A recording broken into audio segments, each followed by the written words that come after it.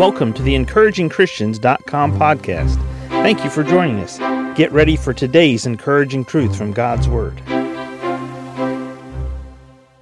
Matthew 18, verse 23, Jesus tells a story. He says, "Therefore is the kingdom of heaven likened unto a certain king, which would take account of his servants. And when he had begun to reckon, one was brought unto him which owed him 10,000 talents. But for as much as he had not to pay, his Lord commanded him to be sold, and his wife and children, and all that he had, and payment to be made. The servant therefore fell down and worshipped him, saying, Lord, have patience with thee, and I will pay thee all. Then the Lord of that servant was moved with compassion, and loosed him, and forgave him the debt."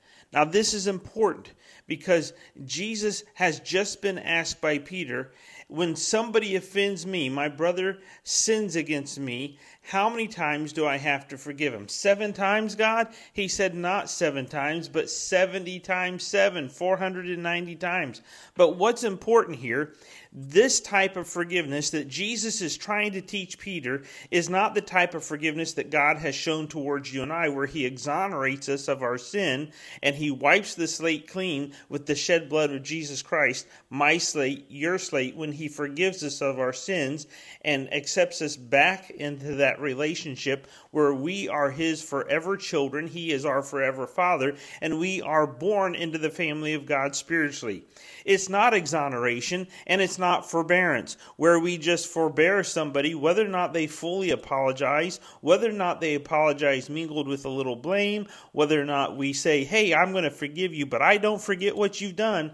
That's not the type of forgiveness that Jesus is trying to teach Peter. Not exoneration, not forbearance. This one is release. Notice verse 27, "Then the Lord of that servant was moved with compassion and loosed him and forgave him the debt." This man was in bonds.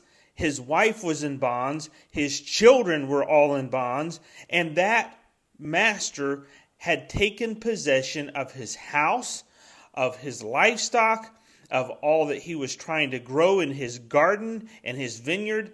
The owner, the master, had everything in bonds, in bondage, because this man owed him more than he had to his name.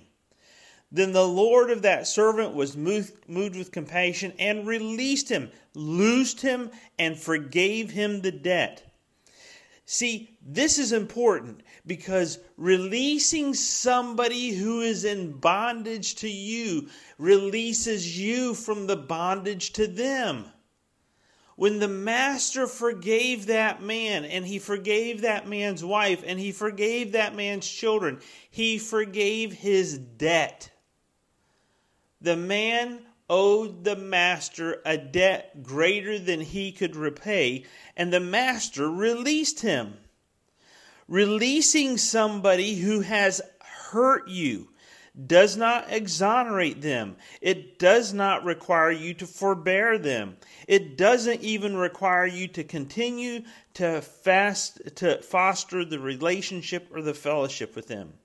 But it does require you to stop defining your life based on their hurt or their debt. The negative feelings or emotions that can come because you simply refuse to release them. You refuse to forgive somebody.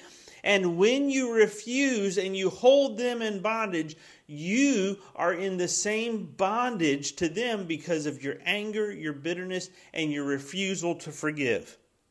That's why Jesus said in the Lord's Prayer, "Forgive us our debts as we forgive our debtors." We want to be released before God. We must release others. This is not exoneration. This is not forbearance. This is biblical forgiveness, where it's complete release of someone who has harmed you, someone who has damaged you, someone who has done something that they can't fix, and neither can you.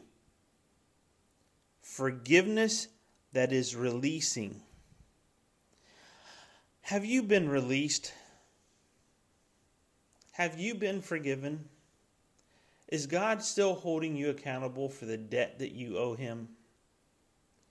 Isn't it time you just release those that have hurt you the most so that you can step foot outside the prison cell you have built for them? Just release them. Release them into God's hands.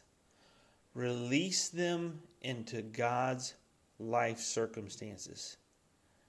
Let God be the one who will take care of righting the wrong, and you just forgive. Thank you for joining us today for the EncouragingChristians.com podcast. Please explore our website for more encouraging truths from God's Word.